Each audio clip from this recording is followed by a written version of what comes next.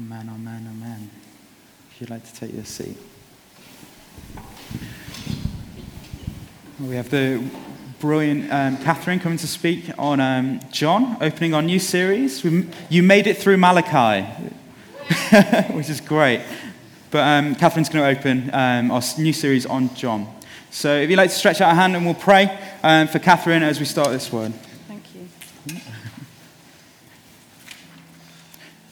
Father, we pray for Katherine as she speaks, Lord. I pray your Holy Spirit gives her the words to say. I pray for a supernatural faith, Lord. Thank you, God. Thank you, Lord, for your word, and I thank you that it never returns void, that it always achieves your purpose, Lord.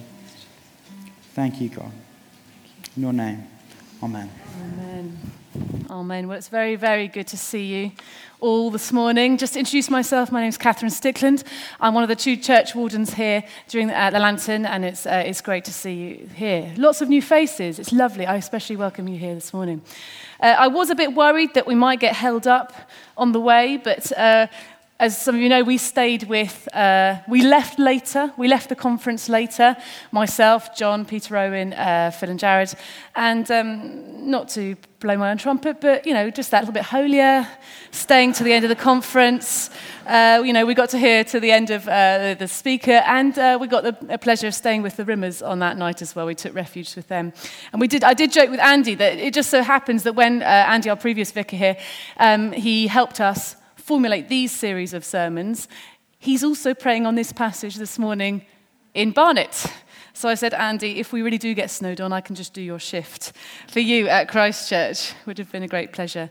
This word has been is weighing heavy on me, not in a sense of a burden, but it's been a very straightforward preparation process. God has been, I think, anointing me for this word for a good couple of weeks, and all that we learnt and enjoyed at the conference seems to have just been like a magical tapestry, just woven into what God has got for me to share with you this morning. So I just commend it to you. I commend it to you this morning. Shall we start with reading the passage? We're going to be opening with John 13, so we get to all this time sort of being able to translate Malachi, to look for Jesus in Malachi, which isn't as easy as just reading Jesus' words straight from the page. It's nice for me to get straight into John and to actually read what Jesus is saying. So if we get the passage up, John 13. It was just before the Passover feast. Jesus knew that time had come for him to leave this world and to go to the Father. Having loved his own who were in the world, he now showed them the full extent of his love. The evening meal was being served, and the devil had already prompted Judas Iscariot, son of Simon, to betray Jesus. Jesus knew that the Father had put all things under his power and that he had come from God and was returning to God. So he got up from the meal, took off his outer clothing, wrapped a towel around his waist. After that, he poured water into a basin and began to wash his disciples' feet, drying them with the towel that was wrapped around him. He came to Simon Peter, who said to him, "Lord, are you going to wash my feet?" Jesus replied, "You do not realize now what I'm doing, but later you will understand." "No," said Jesus, "you shall never wash my feet." But Jesus answered, "Unless I wash you, you have no part with me." "And then, Lord," Simon Peter replied, "not just my feet, but my hands and my head as well." Jesus answered, "A person who has had a bath needs only to wash his feet. His whole body is clean, and you are clean, though not every one of you." For he knew who was going to betray him, and that was why he said not everyone was clean. When he had finished washing their feet, he put on his clothes and returned to his place. "Do you understand what I've done for you?" he asked them. "You call me teacher and Lord, and rightly so, for that is what I am. Now that I, your Lord and teacher, have washed your feet, you also should wash one another's feet. I have set you an example that you should do as I have done for you. I tell you the truth, no servant is greater than his master, nor is a messenger greater than the one who sent him. Now that you know these things, you will be blessed if you do them." This is the word of the Lord. Praise be to God. Shows how un-Anglican we are. A bit rusty on those responses. That's okay with me. Now, who has ever in their lives heard this passage spoken on, preached on? Ever in their lives? Yeah? It's a famous passage. It's a famous passage, and rightly so. It's amazing. It's absolutely amazing. It takes Jesus just before he's about to commit the ultimate sacrifice, lay his life down, and he's talking, and he's using this illustration of washing feet. Yes, he's going to wash their feet, but he's actually talking about the cross. So it's used as an analogy for what's to come. And the big message I want to come across to you this morning is a little verse in verse 1 and 2, where it says, Jesus knew. Jesus knew. And then he got up. So Jesus knew and he got up. What do we know that makes us get up? That makes us respond to the call of God on our lives? What do we know that makes us get up? So if there's anything you want to come away with this morning, you can switch off right now. Just take that little snapshot with you. Jesus knew, so he got up. There's a correlation between what we believe, who we are in Christ, and how it works out in our actions. What is it that Jesus knew? What is it that Jesus knew? Verse 1, that the time had come for him to leave the world and go to his Father. So he knew the timing of his calling. He knew the season that was upon him.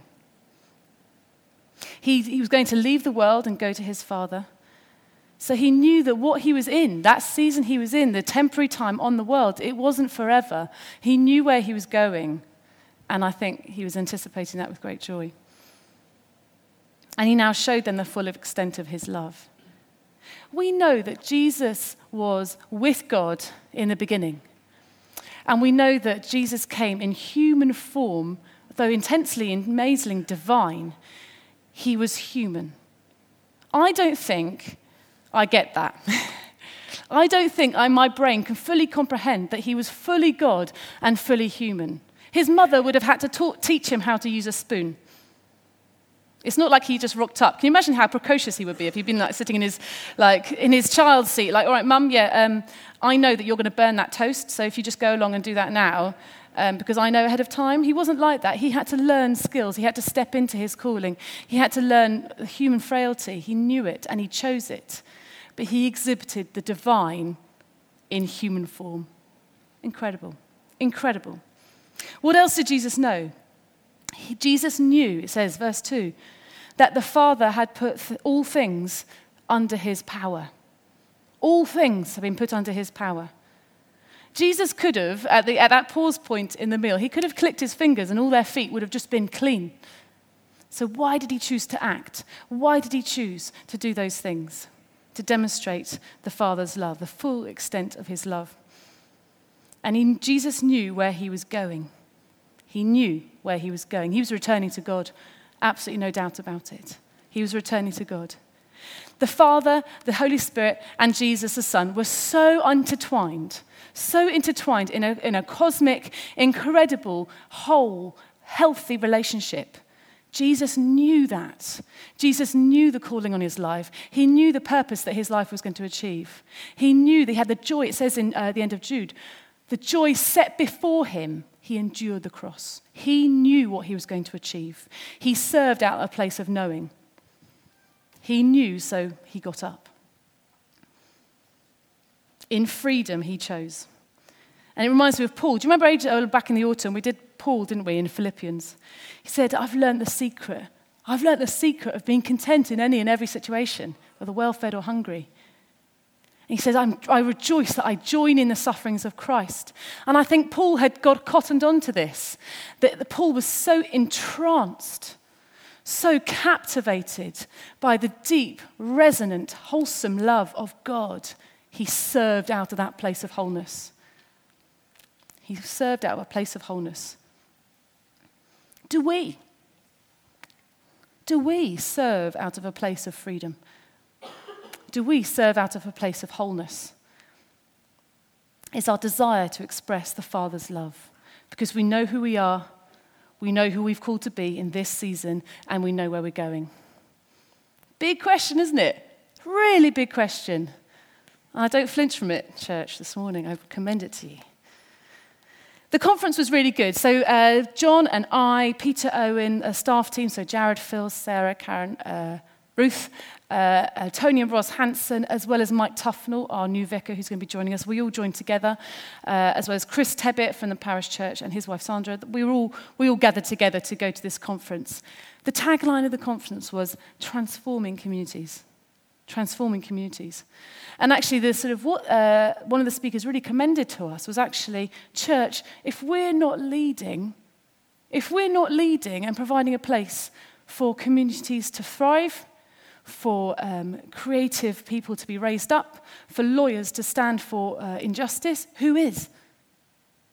Who is? We think about Merley, don't we? We think about Merley as this individual place that can't have or maybe, kind of inward-looking. A lot of us really like living in Merley, myself included. But the conference was incredible at actually getting us to think bigger. What is it that our communities need? A gathering of business, of education, of nurses, of servant-hearted people with innovative ideas, able to see the bigger picture, join together and achieve something for God. Achieve something bigger than any of our individual parts can achieve. Now, I think part of this sermon is actually to look at sometimes our mentality can get really distorted, when we serve in church. And I think I've got sort of 4 areas of where our active service can be distorted away from what I'm suggesting is Jesus' outline of serving out of freedom and serving out of dignity. But we can distort it, and I shall lay these out before you. Some of these may ring true. I think I can hold my hand up to every single one of these in my own life, unfortunately, to lesser and greater degrees. First thing is we can imagine ourselves to be slaves. We can imagine ourselves to have a slave mentality. I'm told to serve in church, so I do as I'm told. I'm on that rota because I've been told to. I can't question it. I might have been on that rota for about 16 years now. I can't get off that rota. If you want to get off a rota, just speak to someone. Don't let that become a burden around your neck. Your owner is angry. If you're a slave, you're really mindful that your owner might really be violent and vicious towards you. As a slave, you have no control. You have no control. There's no creativity. There's no partnership. There's no, can I suggest this, slave owner? And he's like, no, because you're a slave. Get back and do what you're told. When we serve, we're left depleted. What's the use? You follow with blind obedience, and you're left exhausted. This is what being a slave when we serve God, that's what it's like. And we are not slaves. We are not slaves. We are servants of the King, but we are not slaves.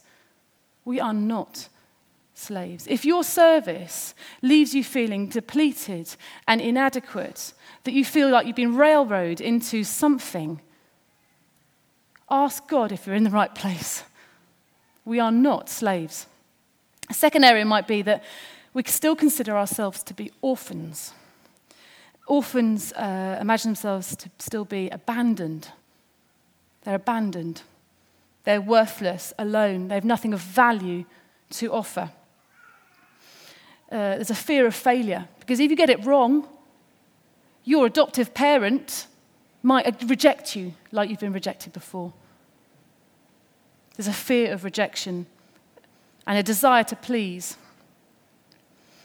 You serve, and you might be really good in your area of service. You might have a massive heart for it. But it's on a knife edge whether Father God really likes what you're doing. It's on a knife edge. You're really wondering. And if you get it wrong, and this is something I've struggled with, that Father God, I love you, I adore you, I'm adopted, I believe that. But if I get it wrong, how can I reconcile that with loving you, with wanting to achieve my best for you? But it's a falsehood, it's a lie. What I offer to God doesn't have to be perfect. And I am not an orphan. You are not an orphan. When you're adopted, you actually become completely like you've always been a biological child.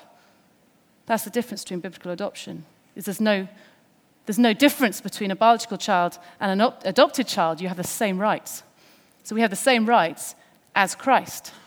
We have the same rights as Christ. We are co-heirs with Christ. We share a Father.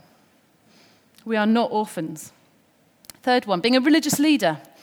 So you hold a position of power, of influence. You like what you do because people know you do it. There's respect, there's honor. It's the right thing to do. You know that in the church community, you're expected to serve, so you serve, and hopefully people will give you a pat on the back, and that really, really boosts up your ego. I'm up there. I've done that. Every time before I speak, I have to pray, Lord, these people are lovely. They often say really nice things about my talk. Just make me Teflon coated that doesn't actually boost my ego. Because it really can. You guys are so nice. You guys are so generous. Now you're not going to say anything nice to me after this sermon. That's absolutely fine. I'm happy. I'm at peace with that. That's okay. But it's knowing your weaknesses, isn't it? I remember the first time I did a talk a while ago, I was nervous, but I was also excited. And God just said, "You're my donkey. You're my donkey." I like that. Because it completely shattered any pride I had. And it revealed to me that my job was to be a humble donkey, and I was just to bring Jesus. I was just to bring Jesus' message. Just like Jesus sat on the donkey. That would have been a totally different story, wouldn't it? Can you imagine? That I'm just here as a donkey. I'm hopefully a humble servant just bringing Jesus to you, bringing his message. It's not about me, it's about Jesus every time. Finally, another area we can slip into is as a cynic. As a cynic. That actually, when those emails come out saying, we need extra helpers, or you're like, oh, for goodness sake. For goodness sake, do you not know how much I'm doing? Do you not know I'm on the rota already? I am busy. Do you not know how busy my life is? Who falls into that trap? I don't put your hands up, but I will. My life is important to me. It goes on, this whole storyline in our heads. Don't invade my space.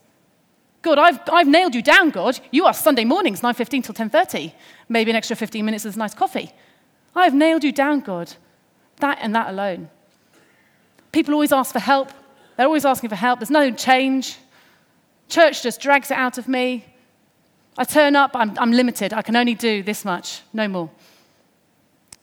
Cynicism breeds bitterness. I'm not talking about being skeptical, I'm talking about being cynical. There's a difference. Skeptical is saying, I'll weigh that up, come up with some different ideas. I'm skeptical about the government. I am skeptical that the government has all the solutions, but I'm not cynical enough to think that they can't do anything right. There's a difference. But I'd suggest that cynicism breeds bitterness. In a year's time, that cynicism will have grown. In 5 years' time, it have got even worse. The problem with cynicism, it blinds us. It blinds us to the joy of service. It blinds us to the joy of working with God in your calling to step into what God's got for you, and that is exciting. So if there are elements of cynicism to you, just encourage you just to bring that before the Lord. I'm not talking about boundaries. When I'm outlining these various ways we can involve or think about different attitudes towards service, I'm not talking about boundaries. I'm not telling you, certainly not telling you, that you should do everything. If someone's asked, or there's a need, that you should lay down everything and go. I'm not saying that. That's much more to do with boundaries. We all need to have boundaries from each other. And that's healthy for our self-care. I'm not saying that we limit. I'm not saying the boundaries are bad. They're essential. Because we don't want to be doing what we're not supposed to be doing. But if you ignore the call of God in your life, what might have been may never happen. And you miss out on a partnering and a joyful collaboration with the God of all time.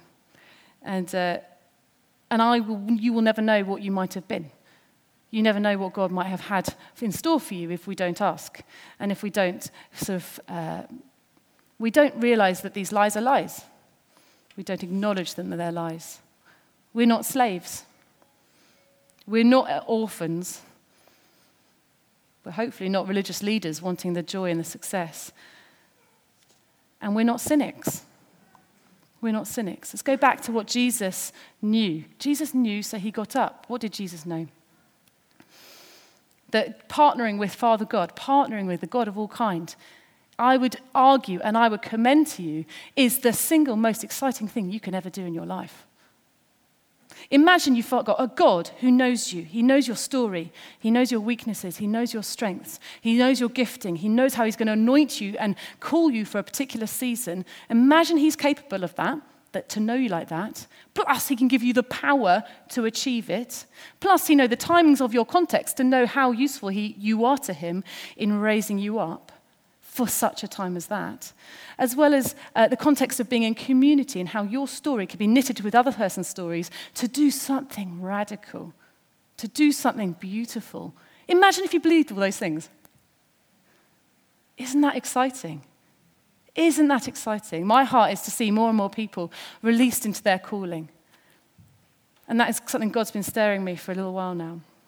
Let the fun begin. When Jesus served, he stepped into his dignity. He served with such humility. He did things that people were surprised about to show love.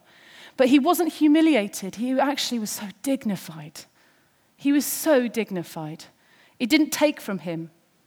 It didn't remove any honor. It made him more honorable in the way he was serving us. And we are apprentices. We are apprentices in this great, big kingdom work. That means, as an apprentice, I'd like to sort of say that it's not like a 3-year apprentice or a 5-year apprentice.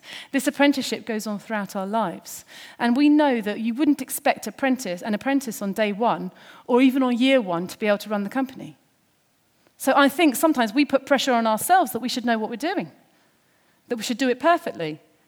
But that's not the case, is it? When God calls us, he calls us to be apprentices, to learn, to have the chance of failure, but he's with us. It's a co-partnering. It's a collaboration. I know a lot of you might be sitting there thinking, Katherine, it's all right for you. It's all right for you. You know you've got skills, you've got gifts. All right, yeah. But we're not doing this in isolation. We're not doing this in isolation. I'm not going to send you off so that this next week you can pray and ask God and get this individual, significant thing that is your life's work. We are doing this in community. It might be that in your life group, someone says, you know what, when you prayed for me that time, you ministered to me. When you made me that meal, I felt loved. When you looked out for me and sent me a message to see how that job interview went.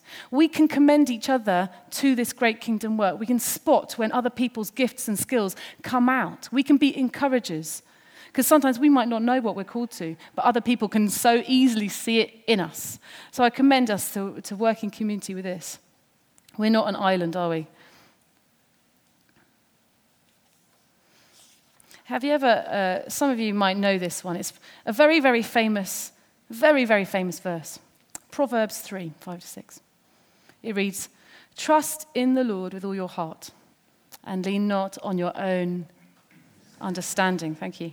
"In all your ways, submit to him, and he will make your paths straight." Has anyone ever realized that they are incredibly powerful, dangerous, dynamite words? This is not just a verse that you can put in your fridge and take heart. This is dynamite. And I would encourage you not to pray for this if you don't want God to absolutely impact and turn your life around. Let's read it again with that mindset. Trust in the Lord with all your heart and lean not on your own understanding. Your own understanding. What do you understand about your life? Don't trust that. Don't trust where you've come from. Don't trust what has been said over you. Don't trust your CV, your qualifications or lack of them. Don't trust your context. Don't trust that somebody else will be raised up. Don't trust that you're not good enough. Don't trust your own understanding. You understand? You understand? You're with me? You're with me? I've got you so far. Don't trust your own understanding. In all your ways, submit to him. This is not your work, this is God's work. You submit it to him, and he will make your path straight. Can you see what dynamite that is? I hope that I've completely ruined that verse for all of you. That when you read it, you will remember me telling you how much dynamite that is. It's explosive.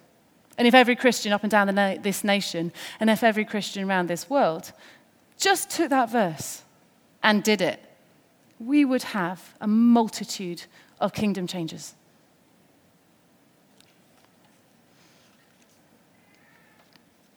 Eric Liddell, is a famous man, and he did that incredibly famous verse. I believe God made me for a purpose, but he also made me fast. And when I run, I feel his pleasure. Isn't that great? We have each been made uniquely for a purpose. And God may be stirring your heart for something you've dreamed of for a long time. And you might need to shrug off some of the identities you've made agreement with this morning.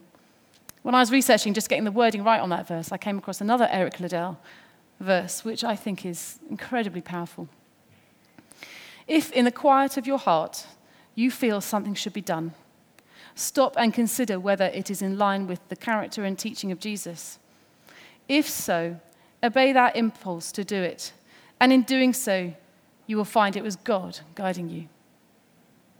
Isn't that amazing? In so doing, you will find it was God guiding you. Jesus knew, so he got up. What do you know? What do you know that inspires you to get up?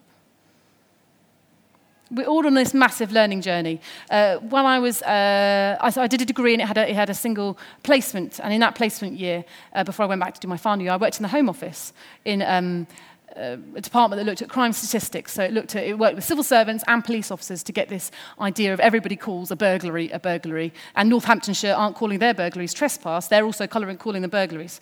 Otherwise, Northampton's figures may look different or better. Anyway. And I was there as a plucky little student, a bit of a chip on their shoulder, and it was the first meeting, and there were representatives from every single national police force around this big table, the 20 or 30 people, and I was there with my boss. I was sat there, I'd literally been there 2 weeks. I said that I was taking the minutes. And my boss introduced himself, and it goes around every single individual. And as he went around the first few people, they said, well, I'm part of this constabulary, and I'm a chief superintendent, and they would outline their role, how long they'd been involved in this big project. It was really nationally significant. Anyway, being the plucky idiot that I was, I thought I'd be funny. Has anyone ever tried to be funny, and then it really isn't funny? Yeah. I seem to do that fairly often. Anyway, it finally got round. Literally, I was the last person all the way back because I'm sitting next to my boss. And it got back to me, and I just said, hello. I was not married then. My name's Katherine Tweedale, and I'm here working in this department as a placement. And I had nothing else to say because I wasn't qualified in anything. So in order I thought to sort of undermine and question and be quite cutting edge. I did a politics degree, I was full of it. I just said, my name's Katherine Tweedale, I'm here as a placement student, and my favourite colour is blue. I know, it's so bad, isn't it? It's so bad. I completely missed it. The only person who found me funny was someone I really got on with and very, very well, who was actually the most senior person there. And he almost laughed out loud. He did one of those laughs where he's like, because he knew he shouldn't laugh. He kind of got what I was being ridiculous and trying to achieve. I'd suggest don't do that. It wasn't respectful, it wasn't humble. And I got it into my head that I needed to show these old boys, because it was predominantly men, here was this edgy student. What did they know? Oh, for goodness sake, Katherine. They had 30, 40 years of experience in the police force. You've been here a week. Anyway, God's working on that. So I'm not saying that you should step in and go beyond what God is calling you. He says at the end of the passage in verse 16, I tell you the truth, no servant is greater than his master, nor is a messenger greater than the one who sent him. When we serve out of a place of submission. It's not about Catherine's story. It's not about my favourite colour is blue, and I'm going to change the sort of national crime recording world because I'm edgy or, well, frankly, ridiculous, actually. But anyway, it's actually we're serving under the leadership of a bigger God. We are always his servant. We're not his slave. We're always his servant, and we always submit to his ways, and we work in community with one another. And the last verse is amazing. Now that you know these things, you'll be blessed if you do them. Now that you know these things, you will be blessed if you do them. He got up, he served, he humbled himself, he laid down his rights. When we get up and serve from a place of security, in the heavenly realms, we are declaring and we are making agreement with the fact that I am a child of God. You are a child of God. I am a royal priesthood. that I have his power, that I'm a co-heir of Christ. When we serve from a place of fulfillment with our Father and we're acting in his will, we are actually declaring the praises of heaven. Isn't that incredible? Who doesn't want to partner with that?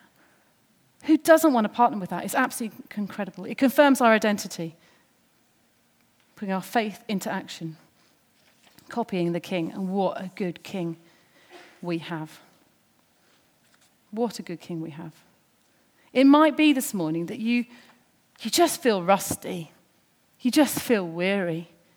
That actually you're beginning to think, goodness, there's elements of all those 4 things that have just got into my head, that I feel like a slave. I'm just doing this and no one's seeing it. I'm just slogging my guts out and there's no change. There's no creativity. I'm just depleted. Or you're an orphan that actually you feel like if you get this wrong, God's not going to love you. God's not going to value you anymore. And that stifles creativity. And that stifles taking a risk. And perhaps you're realizing that actually because you serve and people like what you do, that actually it's inflated your pride. Something just for all of us to be conscious of all the time. Or perhaps you've noticed that there's elements of cynicism that have creeped into your service. That actually when you see your name on your rota, you go, ugh, why am I bothering? Rather than doing it in partnership with our great God. As we come to a close this morning, I think it'd be really important for all of us to rededicate ourselves to this big kingdom work. Would you like to do that with me? Shall we stand if you're able?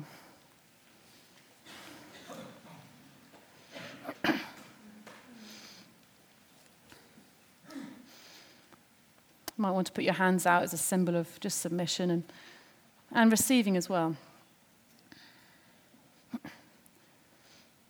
Jesus, we look to you as our incredible example. We look to you as our truth and as our servant King. And Lord, we repent and we apologize and we bring to you when we've got it wrong. When we've made our service and our worship to you something that it shouldn't be. And we rededicate ourselves to your kingdom's work. We rededicate ourselves to the work that you have put in front of us. And we dedicate ourselves to working with you, co-partnering, co-creating, in community with you, loving Father God.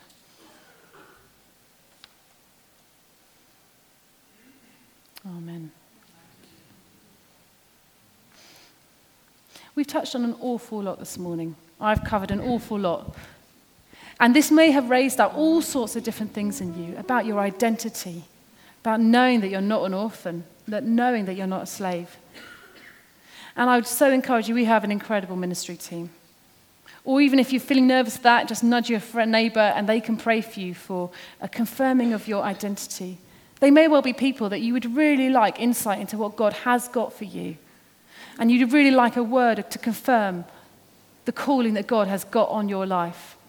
And just to say, if you're in your 70s or your 80s or your 90s, God's call on your life is no less significant than if you're in your 20s. If you're on this earth, God's got a purpose for you. Even if that is that you can be raised up as a mighty warrior, an intercessor from your own living room, I would commend that to you. God is not finished with you. He doesn't do retirement. We're going to worship and finish the service. But if you'd like me or some of the other ministry team and then the staff to pray with you, to receive new insight and fresh calling and direction, do come. Just come out in your droves. If there's anything that God has stirred your heart, is calling you to for his kingdom's work. Amen.